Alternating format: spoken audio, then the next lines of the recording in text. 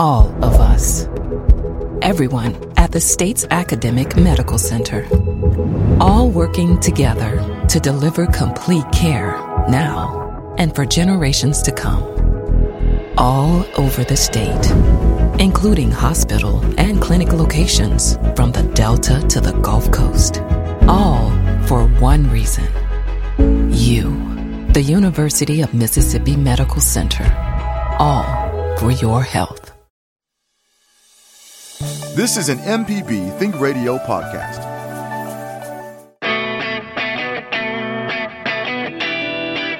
When you look at your vehicle, think of MPB. Need to get rid of your ride? Donate it by calling 877-MPB, the number 4, CAR. Need to have some work done on your truck? Listen to AutoCorrect Thursdays at 10, Saturdays at 11. An MPB license plate reminds you that MPB is with you wherever you go. Go to your county office and ask for an MPB car tag. MPB and cars, better together. Good morning and welcome to Southern Remedy. This is Dr. Jimmy Stewart, Professor of Internal Medicine and Pediatrics at the University of Mississippi Medical Center. This is your program where you can call in and ask any kind of healthcare question that you might have about yourself or someone else. Maybe it's a medication problem that you're having, or maybe a new medication that was prescribed you didn't quite understand, or a new symptom. Whatever the question is, we're going to try to answer those this morning live. Or if you can't call in and you still have a question, you can always email us. That email address is remedy@mpbonline.org.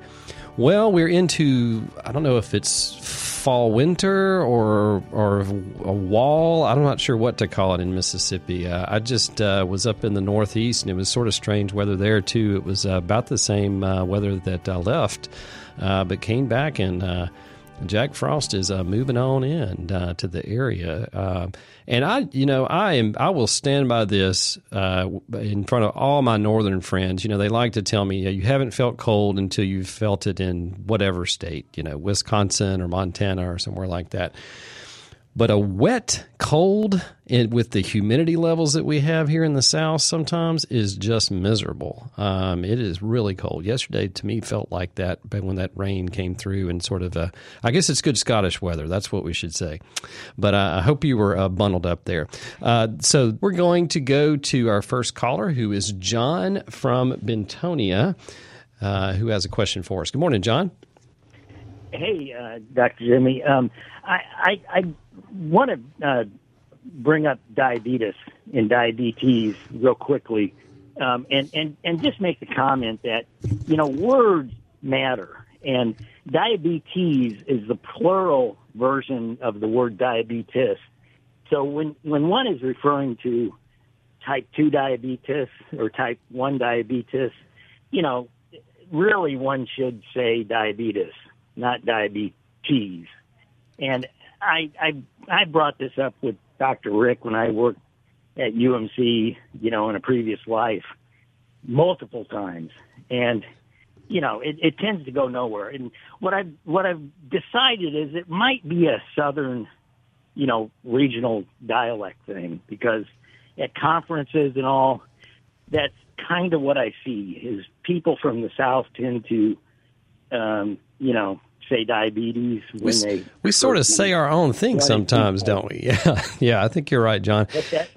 Yeah, it's and a lot of people, and for the lay public too, there's certainly several different, medical terminology that is pronounced different ways. Even medications, we run into that, and sometimes, I've had work with several colleagues that maybe had, and I've had some difficulty with that. I will say as close as we can be specific in that, I will agree with you. However, there are lots of things that we drop the complete term. So you can say diabetes mellitus or mellitus. A lot of people would pronounce it that way. But I think that even beyond that we all have a construct of what that means is important. And that's, to me, that's the biggest thing, that we know that if you have diabetes or diabetes, that you that what does that mean to that individual? And that's the most important thing. I think as a physician, we certainly, can appreciate what the title of it is. And I'm at the medical center too, so I know from an academic standpoint, there are many things, terminologies that we use and teach medical students. And certainly I think that's the group where you want to be more specific with it. But the meaning behind it is even more important. For instance, crackles in the lungs, which is sometimes described as RALs. A lot of people, I know a lot of cardiologists would say it's not rails, it's not something you put a train on, but it's RALs.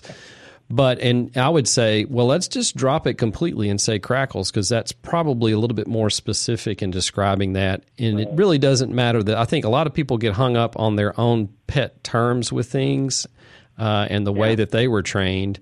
And really, it's the meaning behind those words that we should really, I don't correct my patients when they mispronounce stuff in the room, because again, half the time, I grew up in the South, I'm a native Mississippian, I'm mispronouncing it with the rest of them. But I think as long as we're on the same page of what that means, what the impact of that is to that individual, and how we can change that, particularly with diabetes, it's the risk, right? That's the biggest thing. But I appreciate that. That's definitely something that we need to be as correct as we can. Can I say one other sure comment? Basically, historically, I mean, this is a problem I think you're going to find in a lot of diabetic terminology, or not diabetic, medical terminology, which is that the disease was historically defined as a symptomatic condition, and it's now lately been defined metabolically. Right. Diabetes is a perfect example. The Greeks said sugar in the urine, diabetes. Right. Sweet right. Sweet urine. And now we know that they're symptomatically the same. Diabetes, both type 1 and type 2, and I guess pregnancy. I'm losing the term on that. Gestational, but, gestational, yeah. And they all have sugar in the urine, but they're caused by different metabolic conditions. So historically, there's issues with medical terminology. Oh, sure. In general. Yeah. And it's always fascinated me, like the terminology that we have for so many medical conditions and medical terminology as it relates to the body. A lot of times it's like there's a line from Pirates of the Caribbean, one of the movies there, where it's like, these piratey names that we come up with, it almost sounds like that it's just so simple. And it's like, okay, well, that was describing how it was presented at the time. And I love the history of it. In fact, there's a book that I have called Sapira, Sapira, Sapira's Art and Science of Bedside Diagnosis.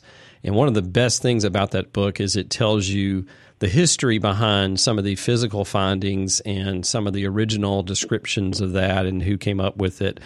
I find that fascinating, and a lot of people do too. But you're right. I mean, we get more accurate. Diabetes just used to be diabetes, and now we know there's type 1 and 2, and even our gestational, that there are differences metabolically and in the etiology of that, or the cause of it.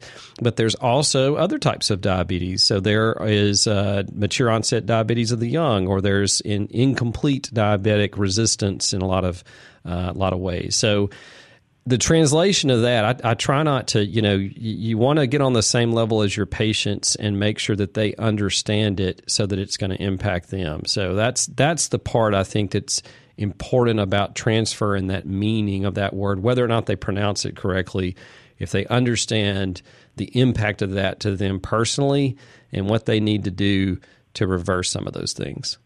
Yeah. The problem I've had with type 1 since grade 1 is 99% of the people you run into, I know all about that. My granny's got sugar, that kind of thing. Yeah. And you don't know type 1. You might know type 2, and there are some significant differences in how you can control the two. Oh, absolutely. And yeah. And that's kind of why I'm just saying when you mean plural, say the plural pronunciation. When you mean the singular, say the singular. And, Sure. there's appropriate times for both. Sure, absolutely. Thank you, John, for that point and clarification. Good discussion there. And even like hypertension, there is primary hypertension, there's secondary hypertension, there's all kinds of different secondary causes of it. So it's a lot more complex. But a lot of times, to the patient, how those things manifest, it can be the same. So all kinds of different, to me, I mean, it's my field, but fascinating in the way that all these things came about. This is Dr. Jimmy with you this morning, answering your questions that you might have about any kind of healthcare topic that you are interested in today. We're going to go to our friend Sue from Beaumont. Good morning, Sue. Good morning. First of all, I'd like to say, I call it rails. That's the way I was taught, so that's always the way I'm going to say it, okay? Yeah, and that's fine. I don't correct people on that too much. Yeah. Go ahead, Sue. What's your question? Okay, I saw this documentary on TV about this white guy trying to trek across the Sahara Desert, and he was having a time. He almost died of thirst. And you see these guys. I don't know. You suppose all the native Bedouins and things use mechanized transportation now, or do they still have camel trains? Because I'm wondering why are Anglo-Saxon people, you're told, drink so much water every day, but yet these native people, they're native to that terrain. You don't see them toting gallon jugs of water on their camel's back. So is different cultures are just different. What causes some people need more water than others? Yeah. Why wouldn't they need a half gallon of water a day? Exactly. And this brings up another point in medicine, that there are generalities that we'll say, but for each individual person, it may not be what they need to do. There are certain areas of the world, and historically, that the people who have lived in those areas, like we'll just stick with the Sahara. So sub-Saharan and Saharan Africa is a good example, or any arid locale. The people who have lived there for thousands and thousands of years, they develop a mechanism so that they adapt to it, basically. So our bodies are great about adapting. And there is a certain amount of adaptation in a person that, say, moves into that area. But even beyond that, we know that there are several adaptations to things like decreased water and salt. So that your kidneys can conserve water, and they do it through a couple of different mechanisms. So they hold on to more salt, and sometimes those people are called salt sensitive because if you're in the Sahara, typically salt's not readily available historically there. Water's not readily available. Well, your body adapts over time for that. And if a people group that lives there for long enough, they develop those adaptations. But if you move that people group to somewhere else, then it's not going to be the same effect, right? So suddenly, if you have salt that's readily available and then fluids that are readily available, you might have some problems there with that. Same thing if you took the typical white American and you plop them down in the Sahara, they can adapt a little bit. It takes a little bit of time to do that, like weeks. But after that amount of time, even if you compare them to somebody else, a people group that's lived there for thousands of years, it's not going to be the same. It's physiological mechanisms that change. If you look at native individuals from Nepal, for instance, who live at altitude or in the Andes, they have different physiologic changes to their blood cells and the amount of blood cells that they have that allow them to hold on to deliver more oxygen to their tissues at decreased levels of oxygenation at those altitudes.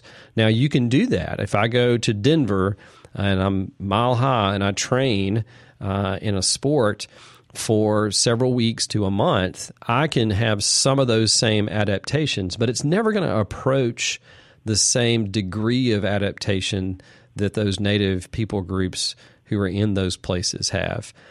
Same kind of thing in the southwest of the U.S. There was a Native American group called the Pima Indians, Pima, And historically, they lived in very nutrient-poor areas, didn't have a whole lot of carbohydrate sources. They didn't have a whole lot of salt or water. Well, now they have access to that. So if you look at them, the Pima Indians, they have way more incidence of hypertension and kidney disease and diabetes than the non-native groups who live in that same area.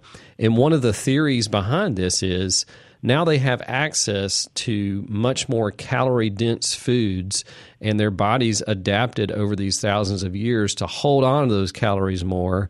But now that they have access to those, that's why they have a lot of these chronic conditions. So you do have to think about that in differences. And there is a lot of research right now in specifying medicine to the point where we can test different individuals.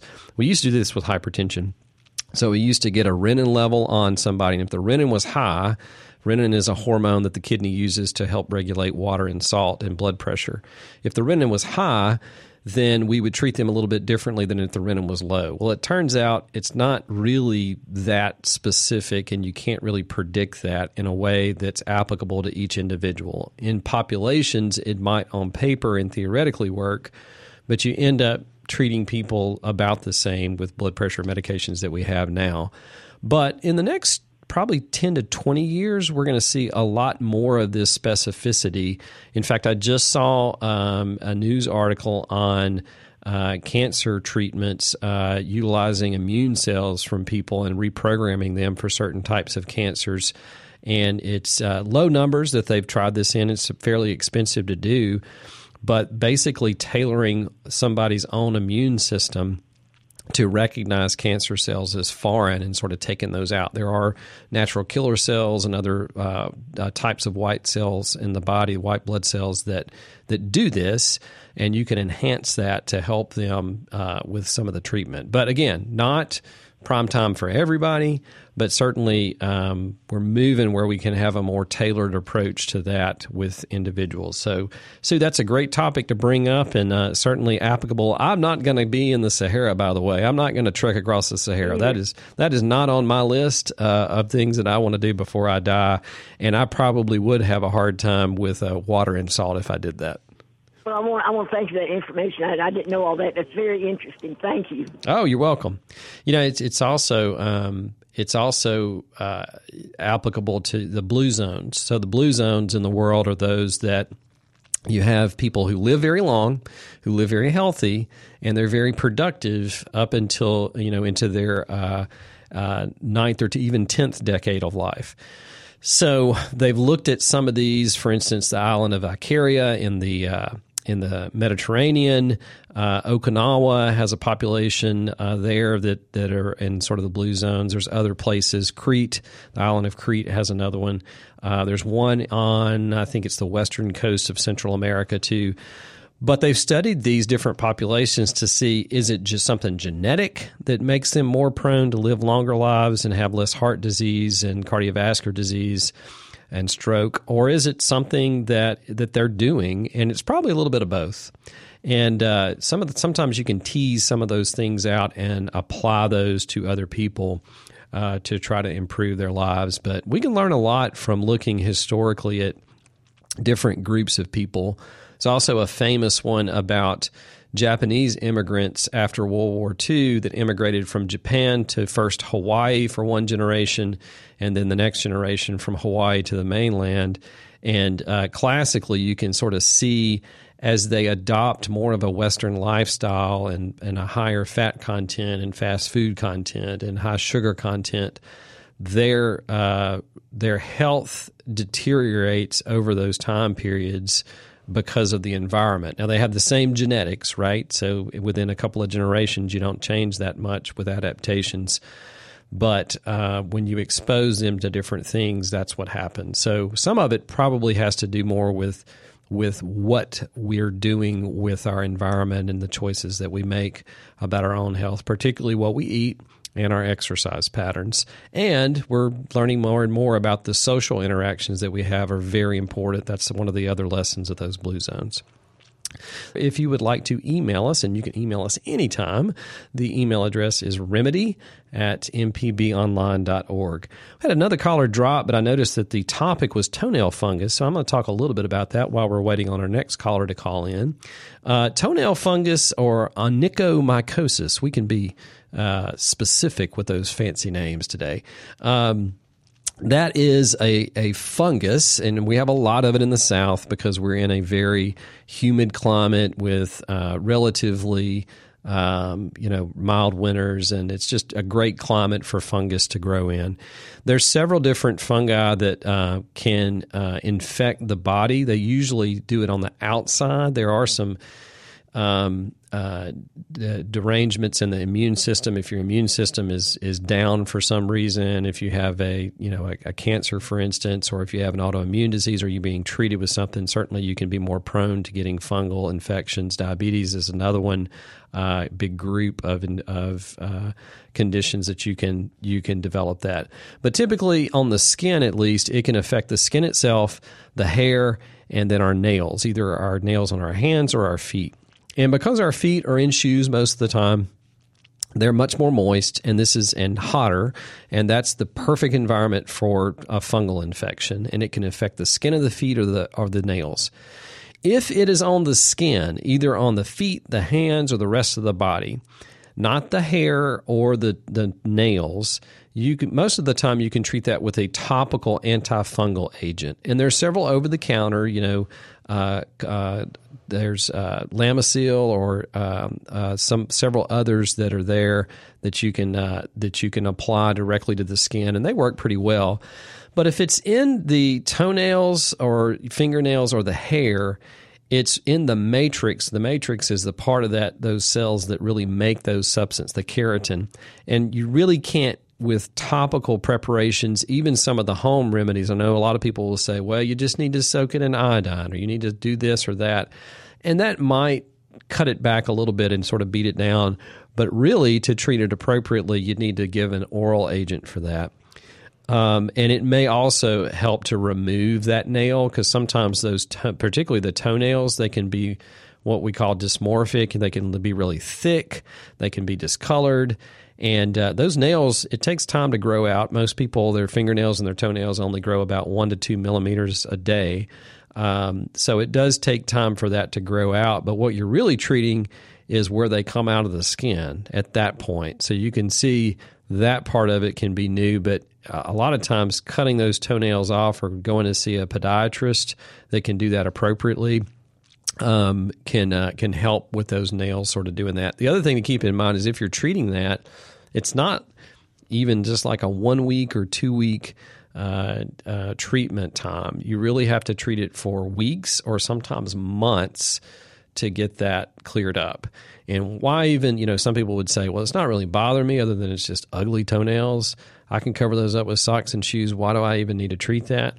If you do have something like diabetes, you need to go ahead and treat that because that can be an entrance for bacteria to come in, particularly if it's inflaming that skin tissue and other subcutaneous tissues right around the nails. That's a point of entry for bacteria that can then set up shop in your feet. And if you have any kind of medical condition that decreases your immune response, that can be a point where you can have problems. So that's another reason why you need to treat that. But very common thing, again, we have that in the South. Keeping your toes dry. I know Dr. Rick used to say on this program to dry off your feet after you shower or bathe, and that includes in between your toes. And particularly as we get older and people can't quite reach those parts of their body, that's really important to dry those off before you put the socks on, before you put your shoes on, because it's just going to stay moist probably for the rest of the day, particularly when it's in our hotter times of the year. So a little bit about toenail fungus there, and some of them are very interesting. Some of them they'll fluoresce. So if you put an ultraviolet light on there, there's certain types of fungus that light up.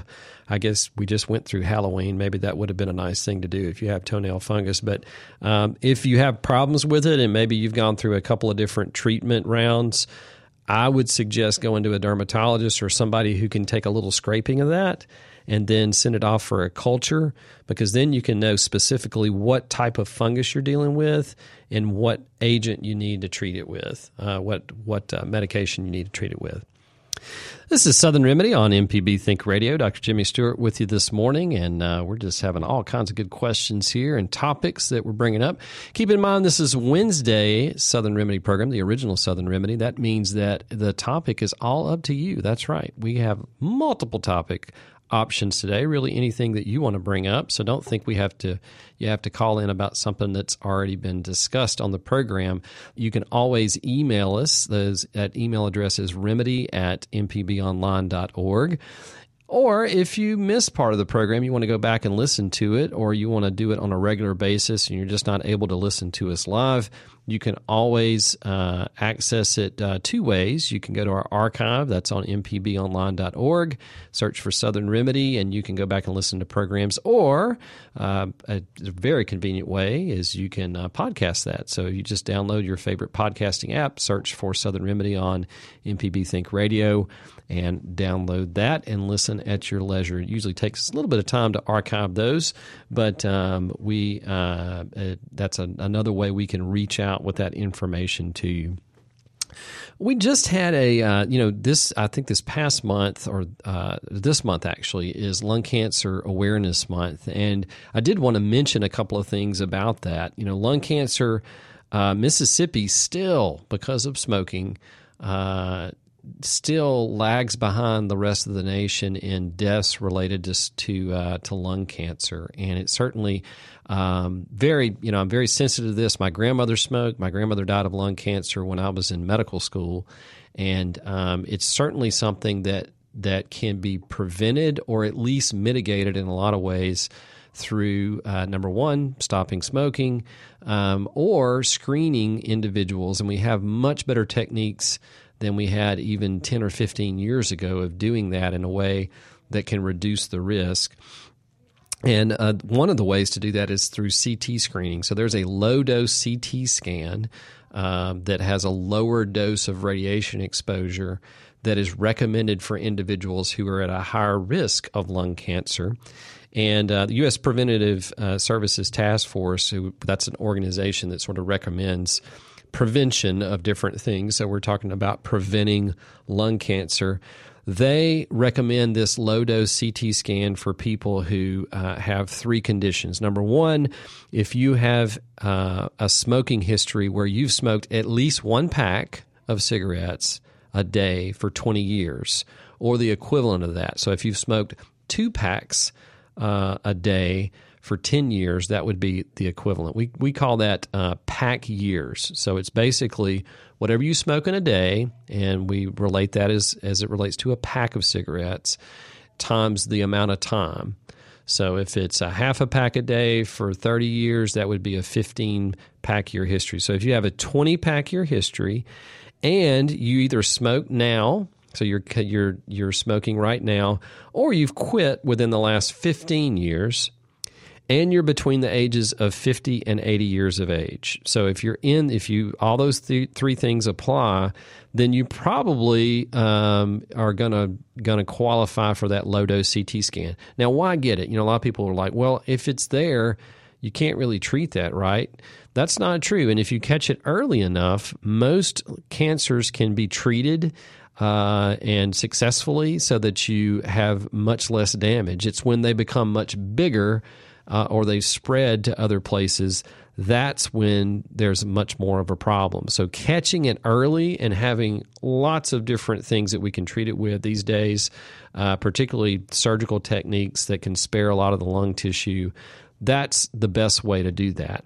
So again, reach out to your physician if you're a current smoker. If you have that, if you smoked 20 years, 1 pack, or however many packs times however many years, if that number is 20 or more, and you're between the ages of 50 and 80, that's something that you need to check out with your physician so that you can get referred to the proper people to schedule that. That can certainly save your life or somebody's life that's near and dear to you. So I just wanted to mention that today, that everybody's aware of that. We're going to go to Atticus from Nesbitt. Good morning, Atticus. Good morning. What's your question this morning? Would like you to comment on men's health. I've been reading some studies where they're doing on men age 50 and 60 where they have been administering human growth hormone, and they say that their thymus glands are growing back and their immune system is having a better response, and it helps in the anti-aging process and so forth. I know there's some cautions about it, but I just wondered what your views were on human growth hormone therapy. Yeah, that's good. Thank you for bringing that up. So human growth hormone is a hormone, just like it says, that controls growth in the body, and it typically peaks out at the times of of maximum growth in puberty, pre-puberty, and in younger individuals. But then it sort of goes down over time as you get older. They have investigated what the effects of this hormone and other hormones might be in replacing that and giving that hormone for longer periods of time in individuals, and what the effects of it might be. I would say, in everything that I've read and seen, there have been very small cases where there is not the best evidence that some of the things you brought up, that it affects, but really it's much more subjective. So people say, well, I feel better, I have more energy, but when you actually look at it objectively and in larger numbers, we either don't have that data or it doesn't really pan out. You did mention, that there are some precautions with that. We don't really know what the long-term effects of human growth hormone replacement or supplementation are, but we do know that particularly in some individuals, it can cause an increase in your risk of heart attack and stroke and hypertension, and those are because of some of those effects. If you remember, there are some pathologic conditions for human growth hormone excess, and one of them is gigantism or acromegaly. So I don't think I'm dating myself too much. Andre the Giant. This is an individual, unfortunately he's deceased now, but he had this, and it causes you to be very, very big. But if you can remember some of the other side effects of it, particularly on the hands and the forehead, certain parts of the bone continue to grow and can cause problems, and they can also cause a lot of damage to your heart. You mentioned thymus. Our thymus, even if it's not that really doesn't pan out. I don't know why that would be a significant thing, because human growth hormone really doesn't affect the thymus too much. The thymus is a gland in the anterior part of your chest that's right behind your breastbone that helps with your immune system, particularly T lymphocytes. But even it tends to get it's very prominent when you're younger and when you're developing your immune system, and then it really, you can't really see it too much when you get older.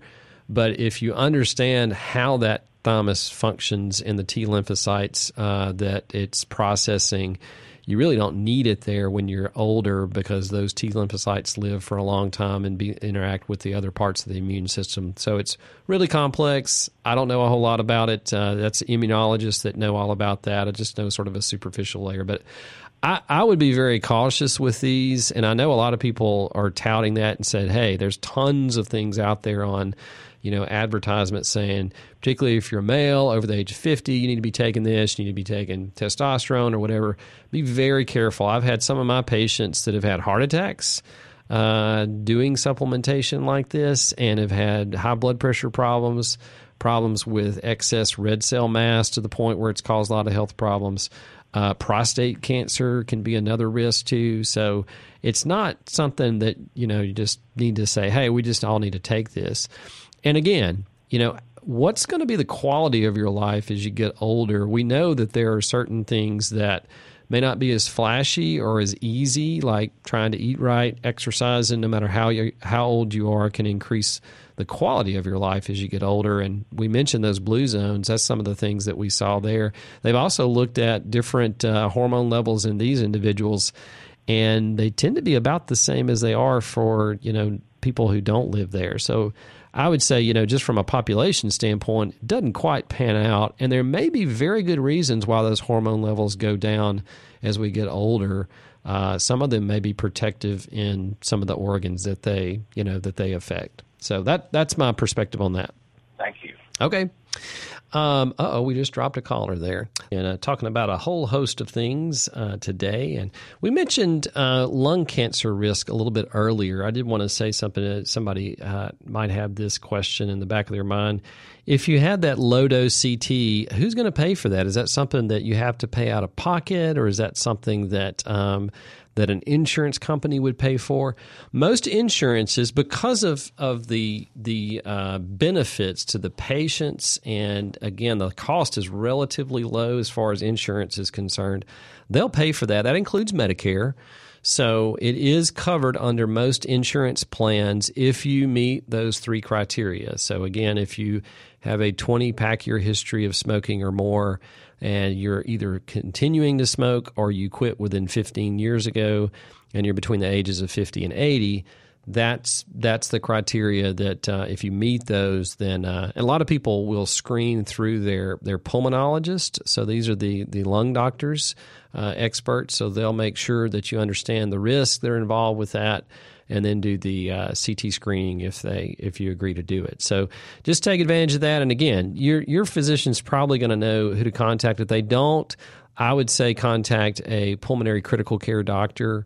No, we do these. We actually have a sort of a little pipeline at the University of Mississippi Medical Center to do that. So, but other places certainly should be able to do that too.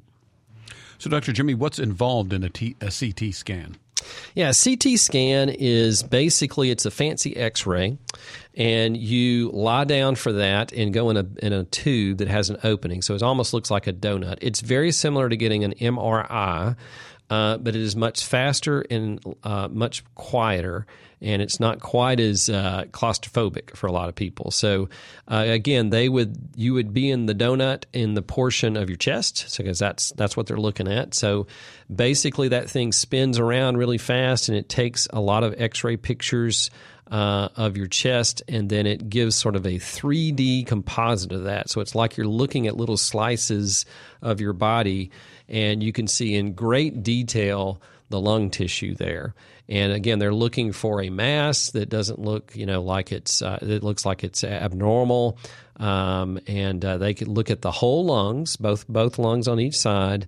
And usually, I'm not sure exactly for the low-dose CT, but I'm going to guess it's probably 15, 20 minutes tops. It's not a prolonged procedure or anything like that. Usually, it's probably faster than that. But and again, people who've had MRIs are like, no, it took like an hour to do that. No, that's an MRI. MRI is a little bit different. MRI doesn't use X-rays. It uses a magnetic field to look at the water content in different tissues. And it does have its uses for imaging other things, but a CT scan has the advantages of being cheaper and faster, and you don't typically have to give any contrast with this too. A lot of people will say, well, they injected something in my arm and then I felt really warm. That's not usually something that you would do with this type. You can do that with CT scans, but that's what is computed tomography is the fancy name for it. So they use a computer and X-rays, and they reconstruct what those look like in tissue. And you can have this if you've had like a pacemaker. They generally want to know about that. Sometimes you can't have an MRI if you have those types of things, but a CT scan, it might impede how much they can see a little bit. It might sort of change how much of the tissue they can see, but that's not a contraindication if you have something metal in you for having the CT scan. And we do CT scans on, for little infants all the way up to 100 years of age or older. So it's, that's something that's fairly routine. I can remember, I'm old enough, when MRIs first came out, we had CT scanners way back then, but the detail with what they can see and differentiate has gotten so much better, and it's really amazing the details of things that we see. It's not 100% proof shouldn't say 100 proof, I guess 100% accurate with detecting every little cancer. If it's small enough, potentially, if it's less than about a centimeter, that's about the size, the width of your fingernail on your pinky finger. If it's much smaller than that, they're probably not going to be able to see too much there. But with that size or bigger, that tends to catch a lot of things. So that's a CT scan. That's Kevin Farrell, our producer, always handy with a really good question. We started off the hour with talking about really semantics and pronunciation, and sometimes I say things and I have to watch myself that the rest of our audience is like, what did he say? That doesn't really make any sense. Kevin's always really good about saying, hey, what does that mean? Because we hear those terms a lot. So, but that's what a CT scanner is. And interestingly, for our kids and at our children's hospital here, if you go in and look at the CT scanners there, they've fancied them all up. So one of them looks like sort of a beach motif with starfish and all kinds of things hanging off the scanner, and it's got sort of this decorative shell on it that's sort of 3D, and to make it much more fun. If I get a CT scanner, I want to go in the kids' CT scanner because it's a whole lot more fun. They have all kinds of like LED mood lighting in there and all kinds of great music. So if you'd like to email us, we always read those emails and try to get back in touch with you. But we also, if you give us permission, like to share those for the rest of our audience. That email address is remedy@mpbonline.org. One good thing to do as we get into colder months is to think about safety. So think about those things that are going to affect you and your house. Certainly pets too, but think of younger individuals and older individuals. Make sure you're prepared for that and to think ahead because, as I said at the beginning of the hour, we have huge swings in Mississippi, so that I believe next couple of nights we're going to dip down below freezing. So just think about the impact of that.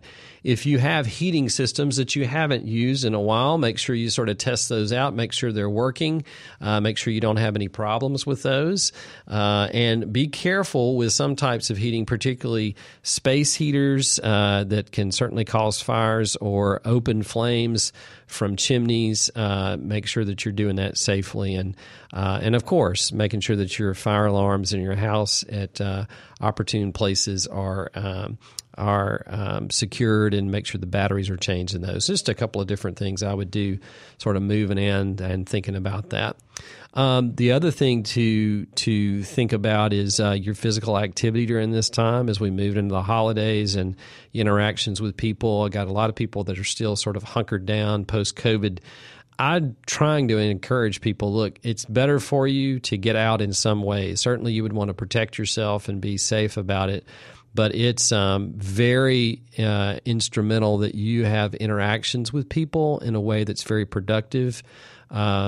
It's not a good idea to just stay by yourself all the time, even if you have to stay at a distance from people for whatever reason. It's much better if you can interact with them. So think about what your plans are for the holidays, and if you think about reaching out to somebody, do it. We know that it's much better for our mental health and certainly can have some overflow to our physical health as well.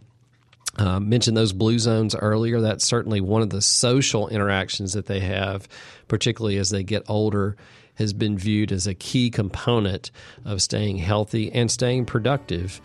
Certainly see this with people who retire. I always ask my patients that retire, hey, what's your plan? If they say they don't have one, I'm like, you better get one, because if you just sit around the house and do nothing, you're going to deteriorate and have a lot of problems with that, both physically and mentally.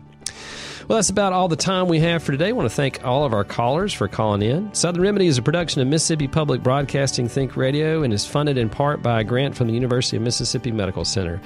You've been listening to me, Dr. Jimmy Stewart, professor of pediatrics and internal medicine at the University of Mississippi Medical Center. Southern Remedy is produced by Kevin Farrell, and the podcast producer is Jermaine Flood.